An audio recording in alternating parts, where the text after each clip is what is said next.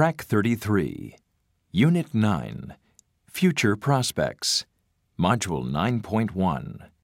Thank you. And now I would like to talk to Professor King about the economy.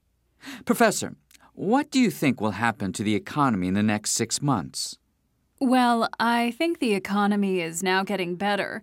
And in a few months, I think we will see a big change in unemployment. A lot of companies are doing well, and they will need to find more workers. So I am sure that unemployment will start to fall soon. Right. Now, I know that a lot of people are worried about the cost of living and inflation.